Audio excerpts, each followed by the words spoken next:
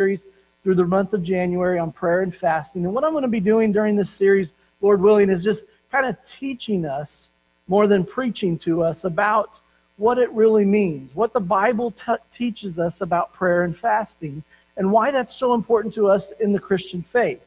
And so I want to spend the next few weeks kind of teaching about what this really means for us. I think there's a lot of times where we hear things as Christians, maybe new believers, and we don't really understand it.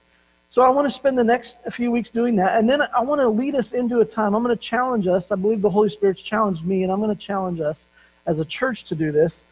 In the month of February, starting February 2nd, we're going to start an all-church corporate fast from February 2nd to February 22nd. That's 21 days. And during that time, we're going to be praying and fasting together corporately as a church. Now, that can mean something different for every single one of us. So it's okay, take a deep breath.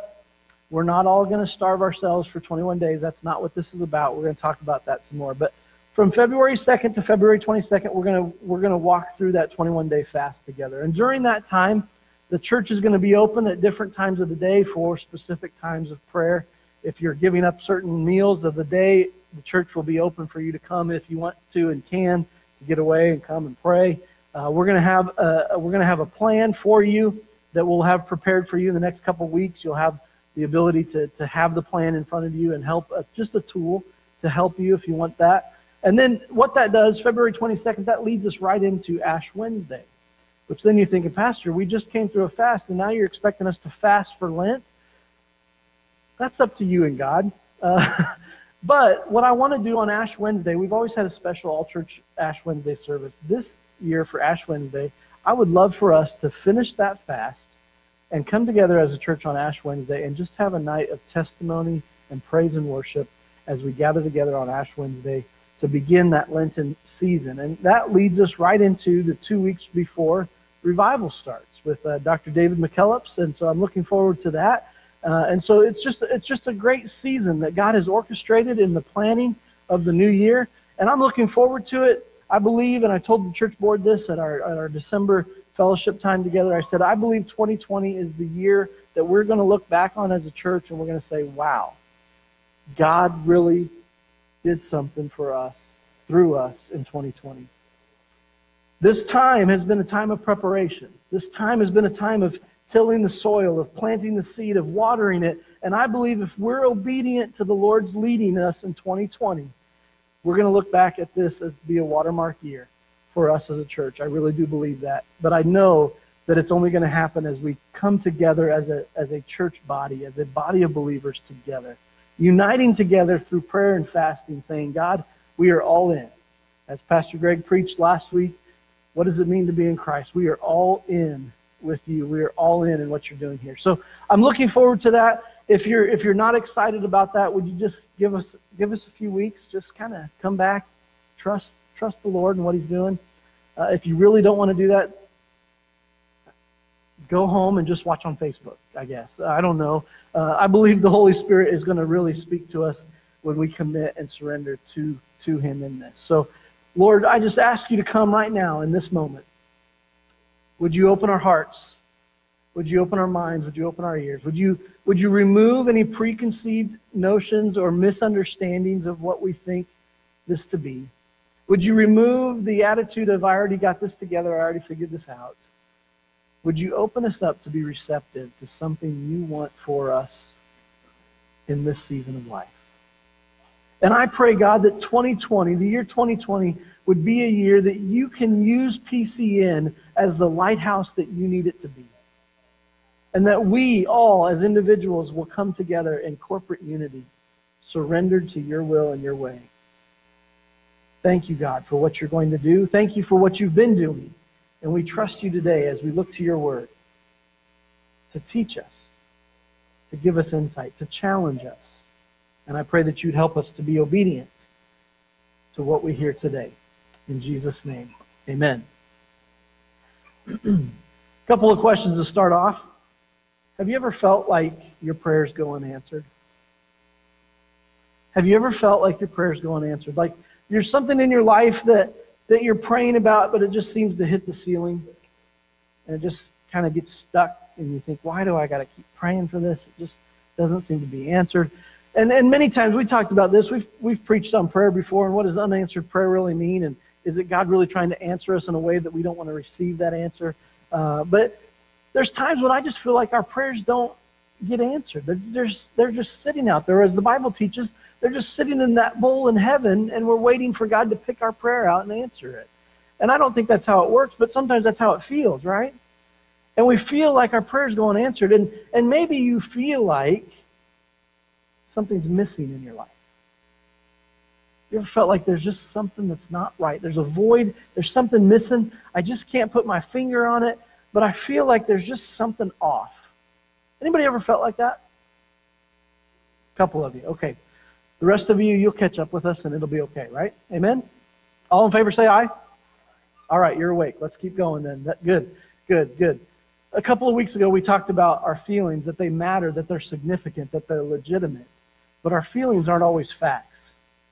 And the truth of God's word are the facts that we need to live by to really have a great new year. Amen? One of the challenges I believe we face as a church, and let alone as a society and the culture, is that we don't think that people today clearly or maybe truly hear from God. And I think it's important for us, especially in the church, that we consider how we go about living this out, okay?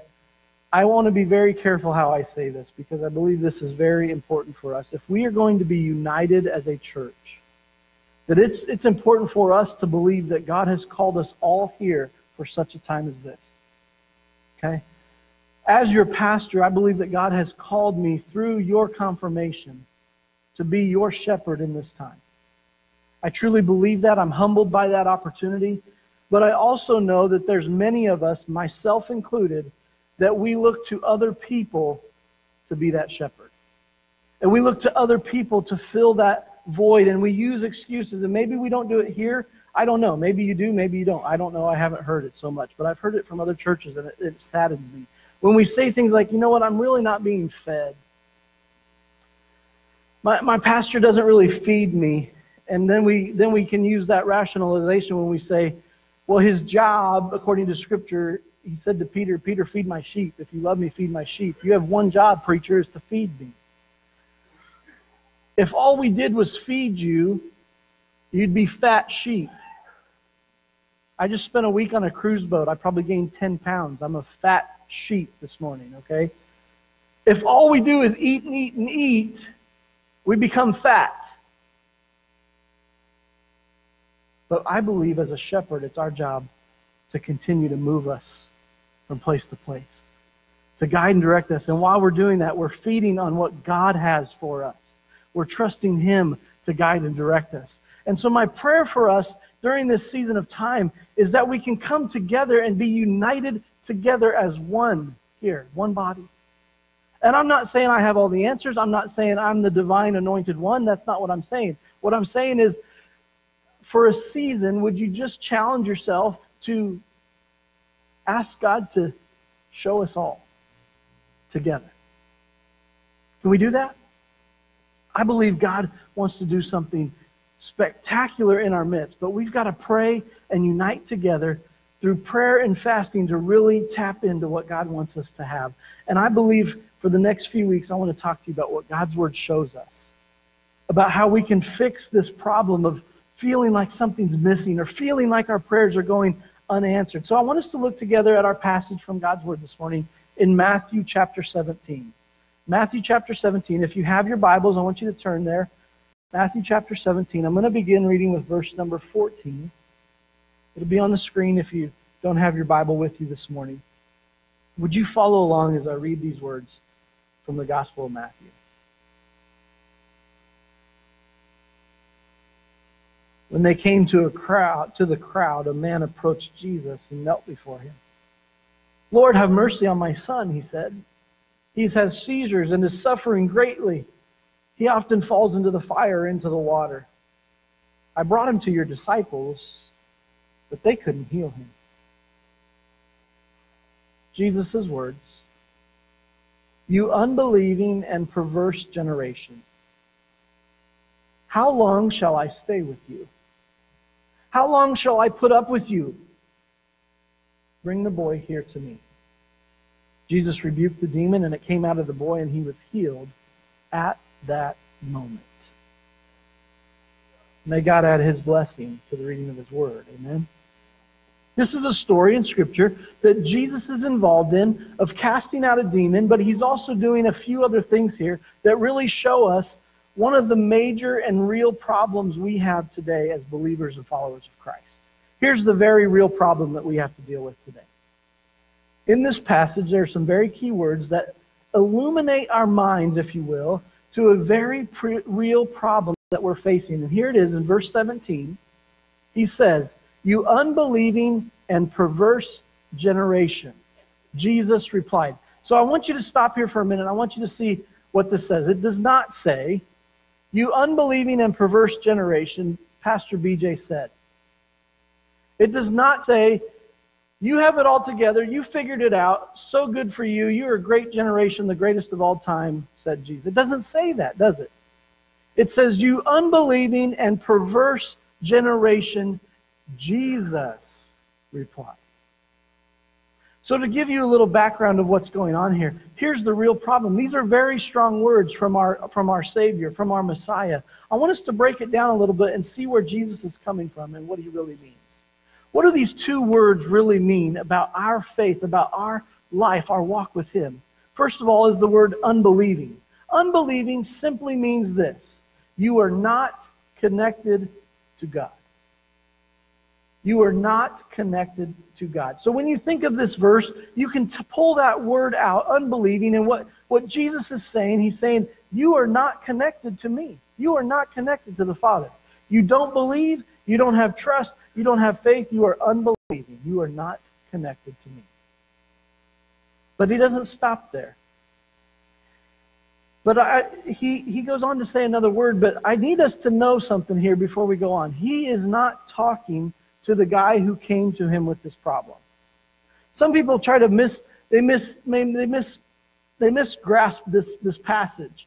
And I think there's a lot of stuff going on here, and we can easily do that because there's crowds that are following Jesus at all the time. And we could think he's talking to the whole of the crowd, maybe.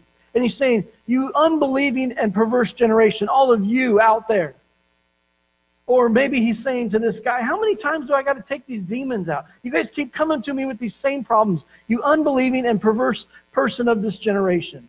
And we could think that there's something wrong with this guy. That's not who he's talking to. What we don't like to hear is the truth sometimes when it hurts. Jesus is talking to his disciples. He's talking to you and to me. He's talking to the people that believe and trust in him. And he's saying, John, Peter, James, Matthew, you're unbelieving and perverse. How long do I got to put up with you? Those are strong words coming from a man who they spend every waking moment with. Unbelieving, not connected to God. When we are unbelieving about the things of God, even in the midst of him calling us to him, the reality is that we are not connected to him enough. We are unbelieving. Then he goes on to use another strong word, perverse. Perverse. Simply put, perverse, this word means we are too connected to the world. We are too connected to the world. Once again, he's not speaking to the crowds. He's not speaking to the man who brings him the problem. He's speaking to the men who have left everything to follow him. He's speaking to the men that are closest to him. He's speaking to those that have been following him for all of these weeks, days, months, even years at this point. He's speaking to all of them that are close to him. And he's saying, you know what? Even though you're right here, you are still too connected to the things of this world, and you're not connected enough to the Father. Very strong words that he's speaking directly to his followers. I believe as Christians there's times when we are very much so unbelieving and perverse. We are not connected to God, and in turn we are probably too connected to the world. And we tend to use excuses or rationale, and I've said these things myself. so I'm not exempt to these things. But we say these types of sayings. Well, I'm supposed to be in the world, but not of the world. And we use that as an excuse, or we use that as a reasoning. And it's true that we are called to be in the world, but we're also called to be holy and set apart and different. Something that the world should be attracted to us, not the other way around. And so Jesus is saying to us here, you unbelieving and perverse generation. He's saying you're not connected to me, and in fact, you're too plugged in over here to the things of this world, and you use rationale reasoning, but in reality, I need you to be connected to me. I need you to put aside the world for a minute, and I need you to connect more with me, push away from the world, and draw closer to Him. Amen? Still with me? And then the other excuse we tend to use sometimes is, well, if I'm not supposed to be so connected to the world, how can I impact the world for Christ if I'm not committed to being involved in the world? I've said this before, that's our mission field. We go out these doors, and everybody we come in contact with is our mission field. And it's true. It doesn't matter if you're homeschooled or public schooled. It doesn't matter if you have a job or you're retired. It doesn't matter what you do. If you are living in Christ, all in, and you are connected to the Father, and you're pushing away from the things of the world that will change us, that will inhabit who we are, and instead we connect to God, then we go out into the world, and the world looks at us like, whoa, you are weird. But it's a good weird. It's a good weird because we say, you know what? I'm different because I'm plugged into Him first and foremost. And yeah, I'm in this world, and I'm walking through this world with you. And guess what? I'm not perfect. I am unbelieving and perverse at times, but I want to be more connected to Him and less connected from the world so that I can gauge those things and have eyes to see things the way He sees them. This is free. It's not in your notes. I was, again, in the airport watching people yesterday. I have a hard time talking to people just out of the blue. I'm not like Pastor Greg. Pastor Greg can talk to a tree and convert it. It's and I say that as a good thing. I'm not demeaned. I wish I was more like that. I can't do that. Greg has an incredible gift in dealing with people, and I'm so thankful for that. So I sit there and watch him instead. And I sit there and I pray, and I say, God, if there's an open door here, you're going to have to push me through it because I need your help in this situation. And one in particular person I saw yesterday, we were sitting there. We'd been sitting there for hours as we're waiting, and this lady gets off of a flight, and she's running, and she's got a kid that's chasing her behind. They're late for the next flight. And her shirt says something that I thought was really cool. It said, "Love is love." Now, I kind of figured what it was trying to say. She was probably a person who was a proponent of the LGBT community and their lifestyle and what they do. Love is love. It doesn't matter who you are or who you love. It just is love. Love is love. And I thought for a minute, that's really cool. And then I heard her conversation as she's talking to somebody on the phone, and there's just blankety blank, beepity beep, and her daughter is running behind her. And it dawned on me, my Bible says God is love. So really what she's saying, and she doesn't even realize she's saying it with her shirt, is that God is God. Yet she wasn't acting like it because she didn't know it. You see, she was so consumed with the world and the things going on in her world that she has her way of thinking that her way is right and it's the only way and it's got to be the only way. If there's really, truly a God, why would He want anybody to die or go to hell? I'm here to tell you He doesn't. Why would He judge anybody for the way they live their life? In fact, He created them because He created us with a purpose. He created us to be connected to Him and follow His laws and obey His command. That's a whole other message. But anyway, it made me think, you know what, as I'm in this world, am I really showing people that God is God? That love is love? That He is who He says, because I'm so connected with Him that I see other people the way He sees them? Case in point, just a few minutes later, we're getting in line. There were 2 or 3 ladies that were sitting in wheelchairs waiting to get helped onto the plane. And they always get help, but there was few helpers to help them onto the plane. And there were 2 helpers, and they took the first 2 ladies, and the 3rd lady sat there, and she started crying.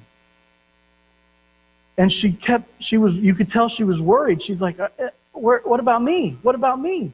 And she was broken. She was hurting, and she started to cry. And another lady came over and began to comfort her and console her. And Alicia made a comment to me, and she said, you know what? She's probably got some real problems. I said, maybe we should pray for her. So we stood there and said a prayer for her. We didn't go up and talk to her. She was dealing with this other lady. But we could tell there was really a hurt in her. And I can guarantee you this. This was not because I'm a pastor of a church that I could see this. This was not because I've had training and studying about what God wants us to do and not want us to do. That was not why we saw this or experienced it. I truly believe the reason I saw this and experienced this yesterday was because all morning I was praying, God, give me eyes to see somebody the way you see them. Give me eyes to see somebody who's hurting, and if I can do something, would you let me help them? And granted, I didn't get to say a word to this lady. But I can tell you this, I didn't stop praying for her. And as we got up and we rushed to the middle aisle at the end of the plane, I saw her get off. And I just thanked the Lord that we made it safely. And I prayed for her journey going forward. Now, is that going to change the world? Probably not. But I can tell you this is, for me, that was one step for me that I could be more connected to Him and push away from the world. Because it's easy to be in the world and say, you know what? She's just being selfish. Why can't she just get over this? We're all waiting here. It's no big deal. That's how I probably would have responded had I not been praying earlier in the day for that. You see, when Jesus says to us as Christians, you're unbelieving and perverse, you're not connected to the Father, you're too connected to the world, that is a real problem that we have. You know, we cannot serve 2 masters. We can be in the world. God created us in community, and we are here for a purpose, but we need to be connected to God more so. In other words, we can't have 2 masters, and if there's a real problem, then there's probably a reason there's a problem. And if we look further into this story, we look at verse 19. We didn't read it in our text, but I want us to see the rest of the story here. Verse 19, the disciples came to Jesus in private, and they asked Him, why couldn't we drive it out? So I had a problem with this verse. I had a problem with this verse because if a man in a crowd of, let's just say there's 1,000 people there, that'd be a small crowd for Jesus. If there's 1,000 people and this man comes up to Jesus and he gets all the way to the front and he says, Jesus, Jesus, I need your help. And he explains the whole situation. And then he says, your buddies over there, they couldn't do anything about it. This guy just called us out in front of 1,000 people. And we're just going to sit here and take it? They did. But then they go to Jesus in private. And they ask Him, why couldn't we drive it out? Why did they go to Him in private? And so I started studying that. Why did they go to Him in private? They went to Him in private because they were ashamed. They were ashamed that they were unbelieving and perverse, that they weren't connected enough to make a difference. They were ashamed that they couldn't make it count when it mattered most.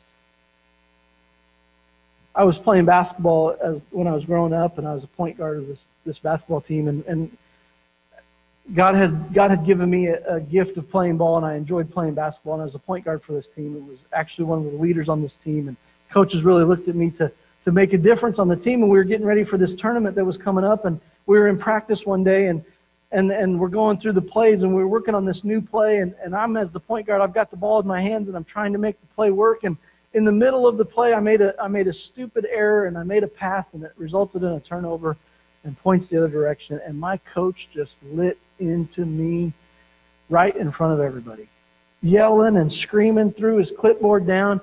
He gets in my face, and he's like, we can't do this if you can't get this play through your head. And he just yelled and yelled and yelled, and he just lit into me. And the hair on the back of my neck started rising up. I'm like, boy, this is not fun.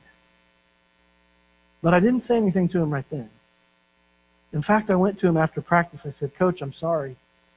Sorry I let the team down. I'm sorry that I'm having trouble with this, but what am I missing here? What do I need to do so that I can make a difference when it counts? How can I get better? How can you help me? What do I need to do to fix this problem? You see, I needed to connect the dots in the game to make the play work at just the right time so that it would help our team win a ball game. And I believe that Jesus is looking at us as his believers and saying, I can't have you unbelieving and perverse. I need you to be ready when you're in the game. I need you to be ready and able to be the real answer to somebody's problem. See, the very real problem that we have is that we're unbelieving and perverse. But Jesus goes on to give them the answer. And here's the very real answer for us today. A very real answer comes in verses 19 to 21. And we got to flip over to Mark's gospel to see the end of the story as well. So you can jot it down. It's going to be on the screen for you. But verses 19 through 21, and then you got to jump over to Mark 9:29 to get the end of the story. It's the same story, just a different author. But you got to get both parts here to make it a whole. Here it is, verse 19. Then the disciples came to Jesus in private and asked, why couldn't we drive it out? Verse 20, he replied, because you have so little faith. Truly, I tell you, if you have faith as small as a mustard seed, you can say to this mountain, move from here to there, and it will move. Nothing will be impossible for you. Then you jump over to Mark chapter 9, verse 29.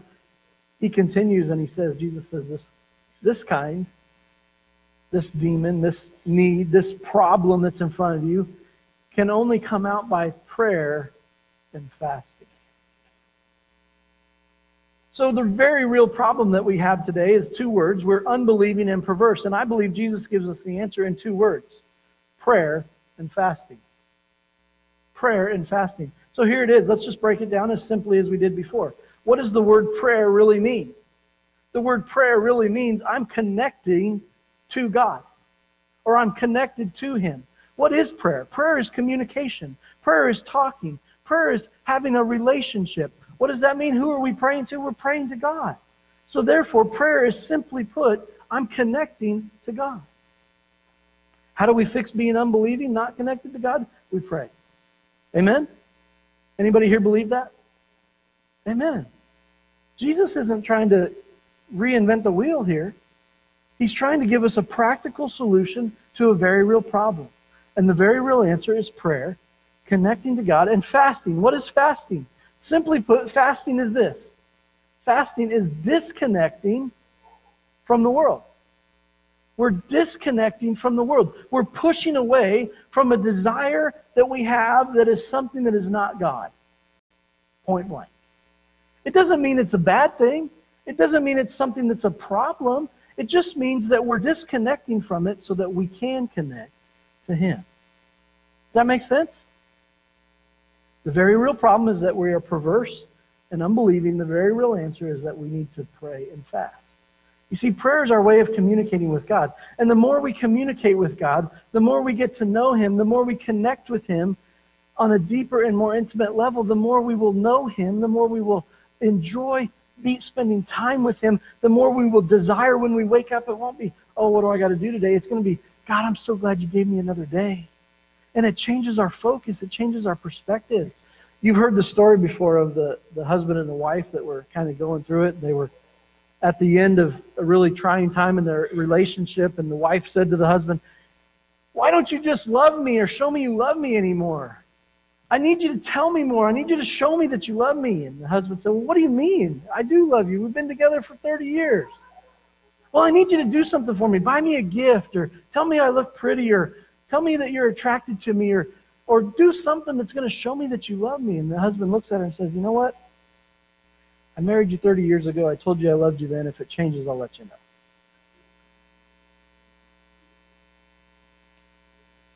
Has that ever worked for you? If it has, you probably have a very comfortable couch. I believe it's the same way with God. God says, I created you. I love you. I want to bless you abundantly, but I need you to want it too. I need you to want to have a desire to connect with me. And I'm not going to force it to you. You know, God's a gentleman. He's not going to force himself on anybody.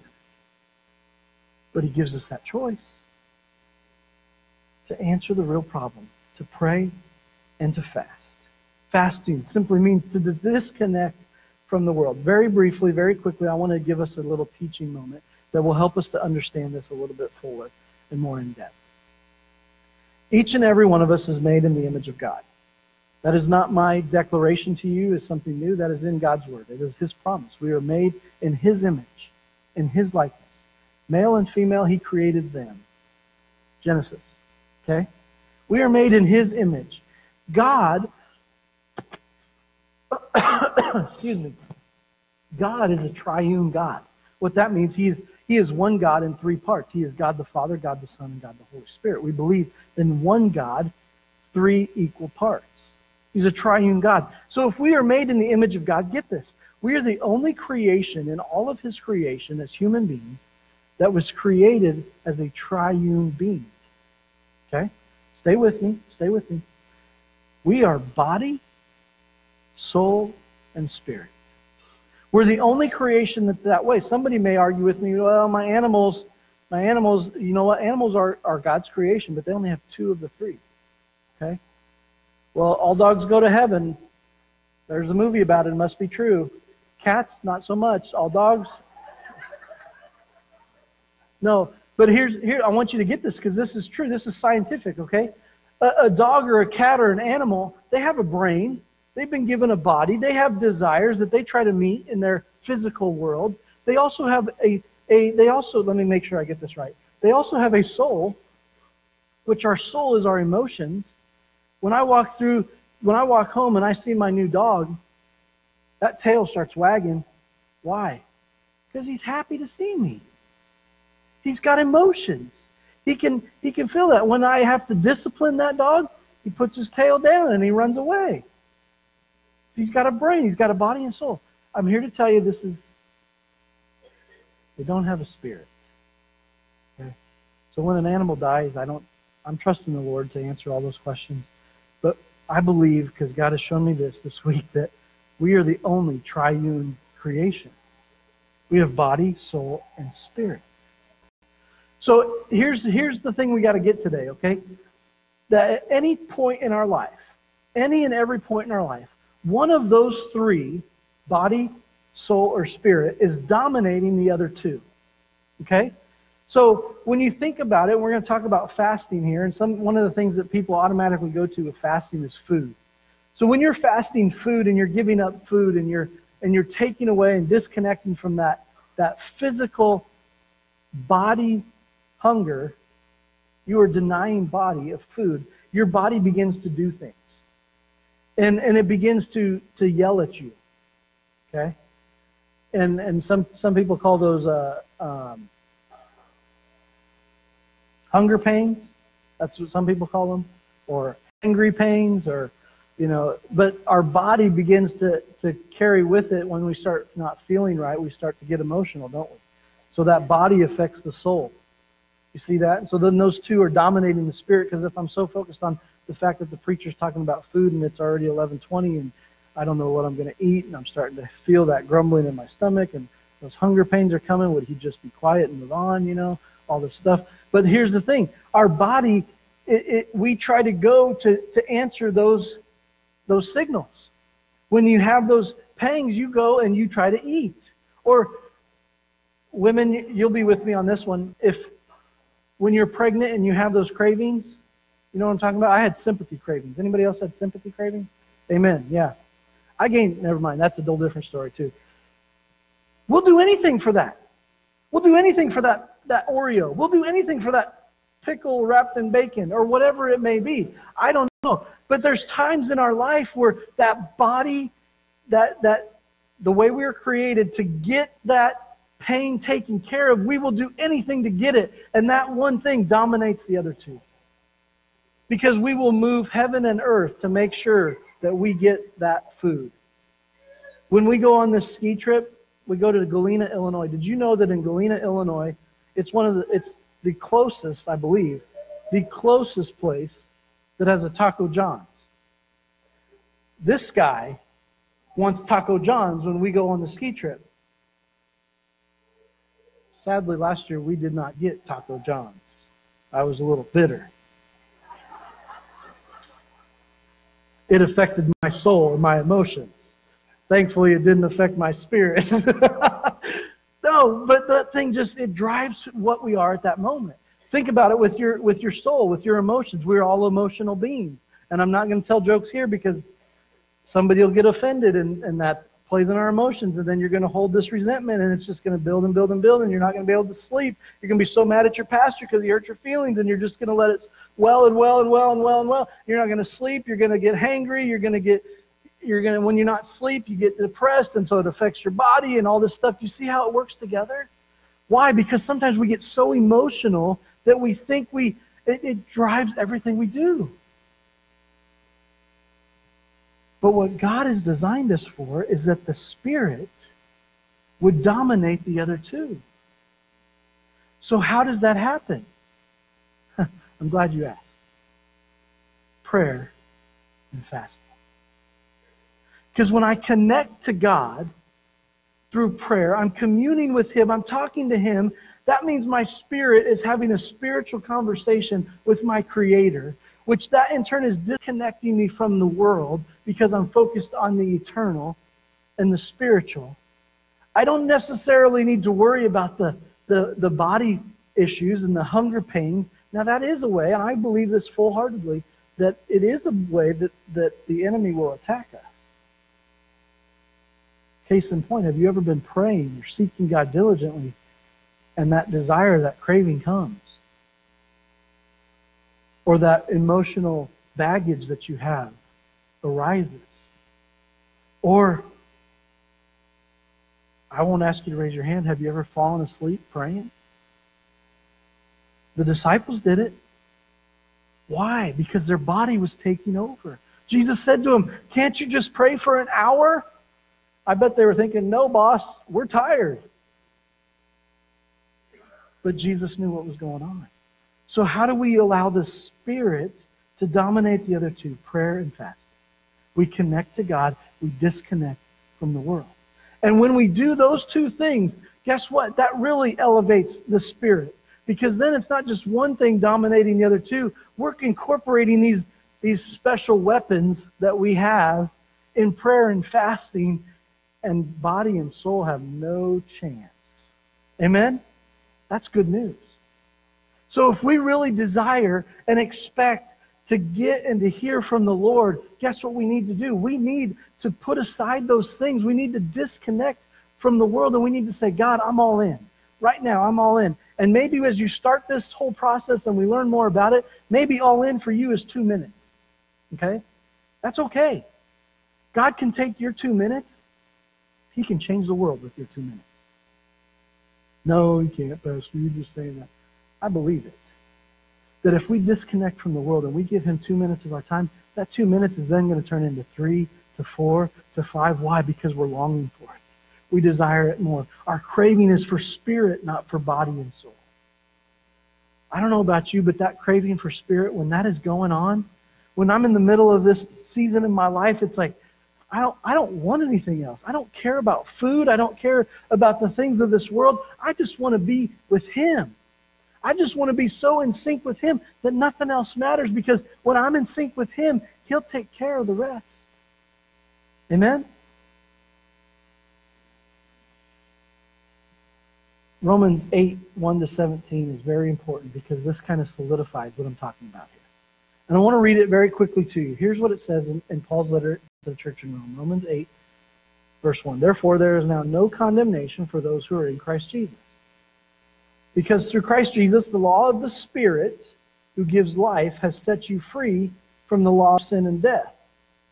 For what the law was powerless to do because it was weakened by the flesh, body, God did by sending his own Son in the likeness of sinful flesh to be a sin offering. And so he condemned sin in the flesh in order that the righteousness requirement of the law might be fully met in us, who do not live according to the flesh, the body, but according to the Spirit. Those who live according to the flesh, the body, have their mind set on what the flesh desires. But those who live in accordance with the Spirit have their mind set on what the Spirit desires. The mind governed by the flesh is death, but the mind governed by the Spirit is life and peace. The mind governed by the flesh is hostile to God. It does not submit to God's law, nor can it do so. Those who are in the realm of the flesh cannot please God. You, however, are not in the realm of the flesh, but you are in the realm of the Spirit. If indeed the Spirit of God lives in you, and if anyone does not have the Spirit of Christ, they do not belong to Christ. But if Christ is in you, then even though your body is subject to death because of sin, the Spirit gives life because of righteousness. And if the Spirit of Him who raised Jesus from the dead is living in you, He who raised Christ from the dead will also give life to your mortal bodies because of His Spirit who lives in you. Therefore, brothers and sisters, we have an obligation, but it is not to the flesh or to the body to live according to it. For if you live according to the flesh, you will die.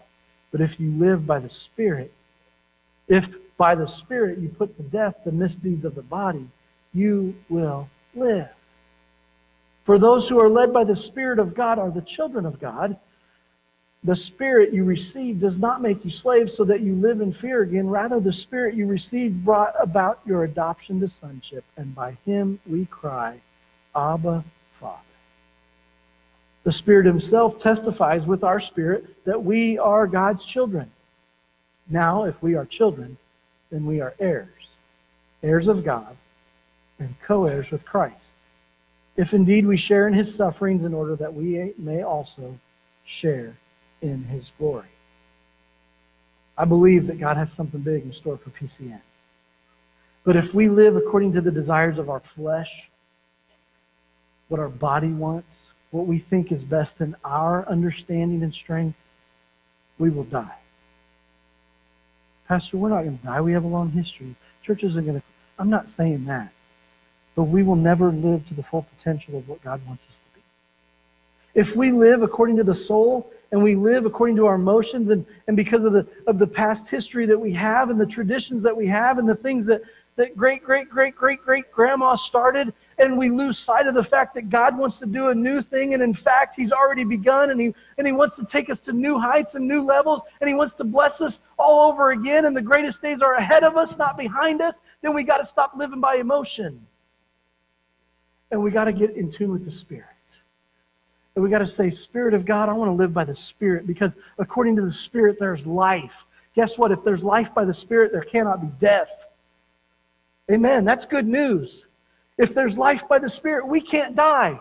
In other words, we serve and live for an undefeated God. If we're living by the Spirit, His Spirit, we're not going to lose. That means when we step out in faith in this year, we start doing some crazy things because the God that we serve and love says, you know what, church, I need you to do this. I don't know what it is yet. I'm still going to pray and fast about it. But it makes me want to go, I'm going to say, yes, God. Because I'm going to live according to the Spirit, not according to the flesh. And not according to my emotions. I'm going to trust you that you know what you're doing. So I may be unbelieving and perverse at times, but corporately, I believe God wants to take us through this time of fasting in February, where we come together in unity and we say, God, through prayer and through fasting, I want to connect with you and I want to disconnect from the things that distract me from you. See, fasting is not about punishment.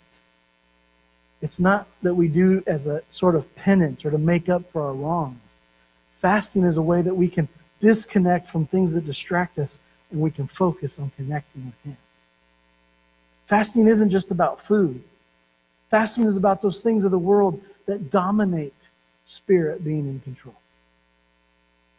And we have to allow God to help us through prayer and fasting to really have an encounter that changes who we are.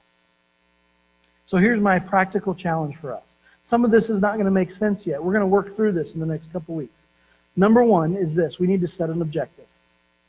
We need to set an objective for our fast. And here's what we're going to do. We're going to declare dependence on God. You're not going to depend on me. You're not going to depend on Pastor Greg, Pastor Alicia. If you do, you're going to fail. You're not going to depend on the church board or your small group leader. You're not going to depend on them. If you want this to be successful and we want to really get what God has for us, we need to say, right now, I'm declaring total dependence on Him. What He says goes. Amen? All in favor say aye. Next, we need to ask forgiveness. Many of us have already done this. We've done this corporately. We've prayed and prayed and prayed, and we've asked for God to forgive us of anything seen or unseen. We've asked God to forgive us of things, and I believe that was all preparation. But I believe we need to continually have a spirit of repentance that says, God, I know I mess up. There's times when I don't see the lady in the airport that needs prayer. There's times when I treat somebody poorly and my attitude is not right. God, forgive me. There's times when I connect too much with the world and I need to connect more with you. God, forgive me. You see, it's not always that we need to come down to an altar and ask God to redo us all over again. That's not it. But we need to continually be working out our relationship with Him by saying, God, I'm not in control. You are. And we do that by saying, God, I'm sorry. I'm sorry that I've taken control back. I need you to forgive me. Next thing we need to do is we need to focus on the eternal. We need to focus on the eternal, or refocus on the eternal. You know, it's easy for us as a church to say, you know what, things that are spiritual matter, and heaven is our goal, but we're still on earth while we got to work through this mundane. I don't believe that's true. I believe that when we become Christians, that piece of heaven comes down, and that we're living our eternal life right now. And we need to refocus on the eternal. Refocus on what matters, what's important, what's going to last. The next thing is this. We need to invite the presence of God. Invite the presence of God. It's hard for us to invite the presence of God if we're not praying. Okay? I'm going to talk more about this tonight, about inviting the presence of God. We need to invite Him to come in. Say, God, you are welcome here. You have full reign. And then another part of this objective is we need to believe for specific answers. We need to believe for specific answers. So we got to set the objective. We do that by doing all of these things. We're going to declare dependence on God, ask forgiveness, invite Him in, and we're going to believe for specific answers. Number 2, we need to do this. Set the objective. Number 2, we need to decide on the fast. Again, you don't have all the details here, but here's some things that can give you, kind of pique your interest. Fasting is anything that's of the world that we're too connected to and not connected enough to God. So here's a couple ideas. Food. That's one very important one. Our body wants to dominate soul and spirit through food. And it's very important that we realize that that's a very real problem, a very real need that we all have, that we all need to deal with and trust God for. So food is one of those things that could be fasted. Beverages. What are you talking about? This is going to be hard for me because God, as I've been prepping this, Pastor Greg, God's like, just give up your life, you know.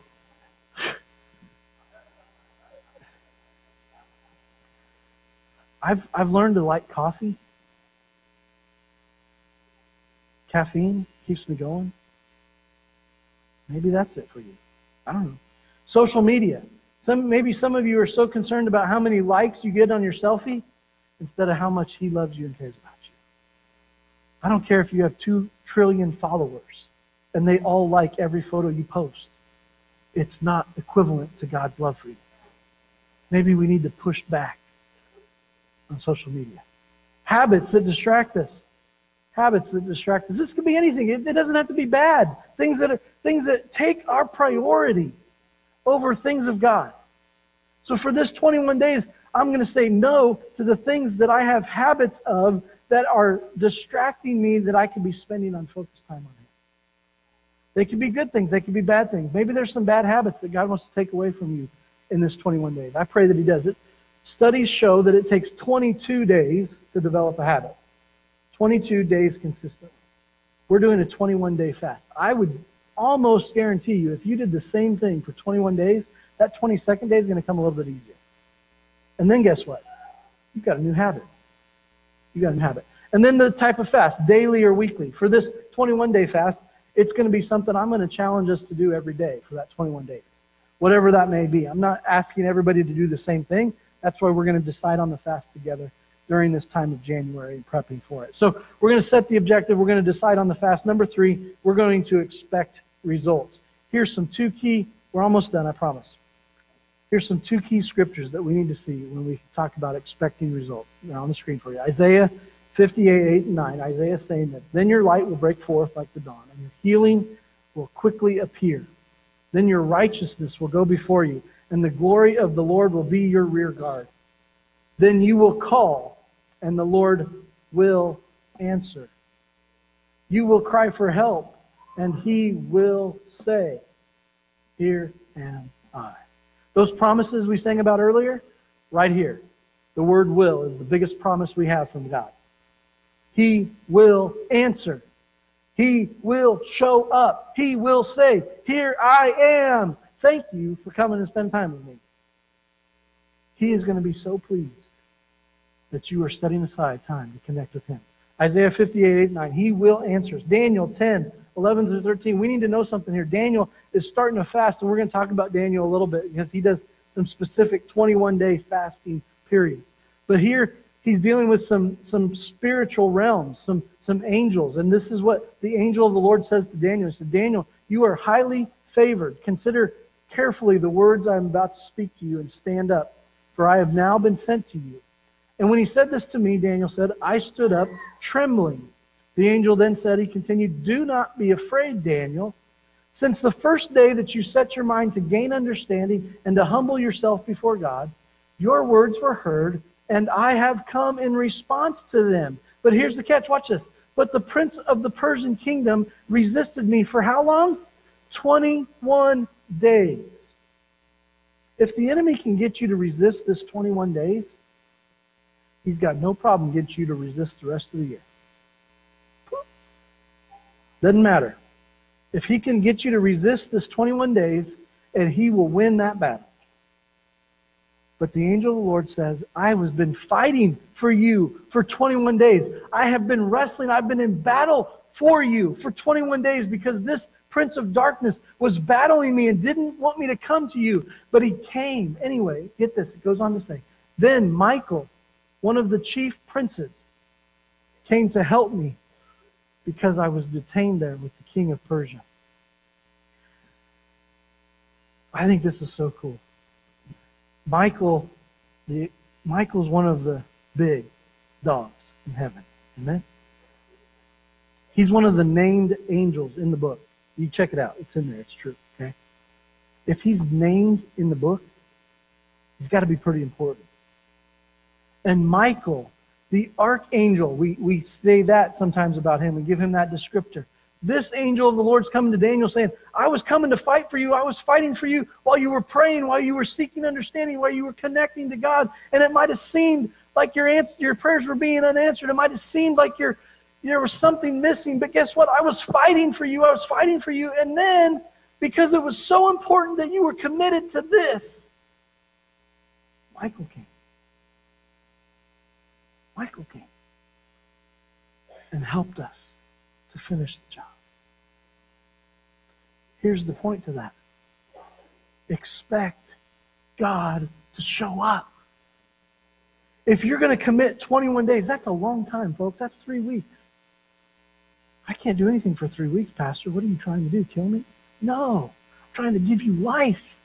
I'm trying to give us life. I'm trying to bring something that God would say to us, if you will just humble yourself, you would seek understanding, you would connect with me through prayer and fasting. Guess what? I will show up. We need to expect it. We need to expect it. Expect results. Here's what we're going to close with today. Here's your homework. 4 simple things. Pray. I want you to begin to ask God to open your heart to hear from him. Number 2, I want you to obey. If you're going to pray, he's going to talk to you. Talking, communication is a two-way street. He may talk to you through his word. He may talk to you through your circumstances. But when he does, you need to obey it.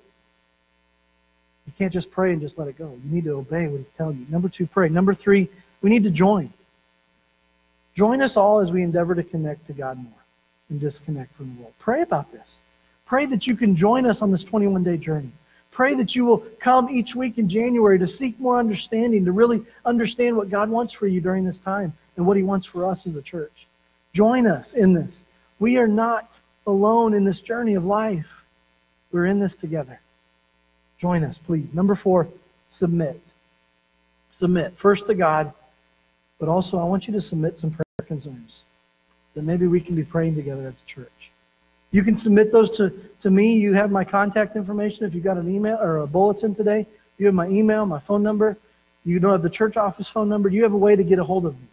If you don't want to give it to anybody else and you just want it for our eyes, send it directly to my email. If you want to send it to the church email, we'll get it. We'll be praying over these things. But we'll add them to a list because we're going to submit some things that we as a church for 21 days can be focused and praying on. Okay? There's a lot of churches that are doing this right now.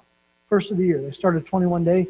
And they've put out a lot of prayer lists for what they can do and what they're praying for as a church collectively. I think those are awesome. But our church needs are different. And so we need us to submit what you believe are the greatest needs of our church. I've been presenting these to the board. From my perspective, we're going to have those on the list. We're going to be praying for those. But I want you to submit some of those things. But I want you to be thinking in the mindset of the church as a whole. What can we do as a church to be connected? What does that mean? What does our building plan look like? We've talked about this building plan. What's going on with that? Well, guess what? We need some more clarity. We need God to direct us in that. What about staff and programming changes? What about that? What if that's what God wants for us? Children's and youth programs, adult ministry, new life groups starting, new groups starting. That's awesome. But there's more ministries that we can share life together with. We got to submit to what God has for us in 2020. Amen? We're not in this alone. Would you stand with me?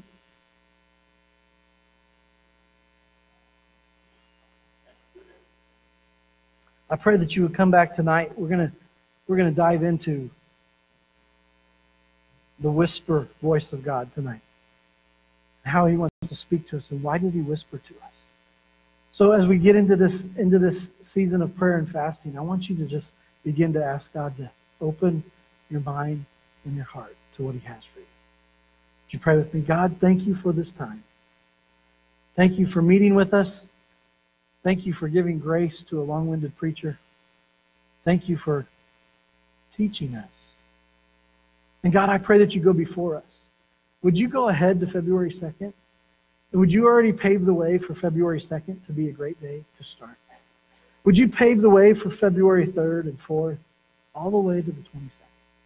Would you protect that time on our calendars right now so that nothing will interrupt this 21-day focus of prayer and fasting? God, I don't want to be unbelieving and perverse any longer.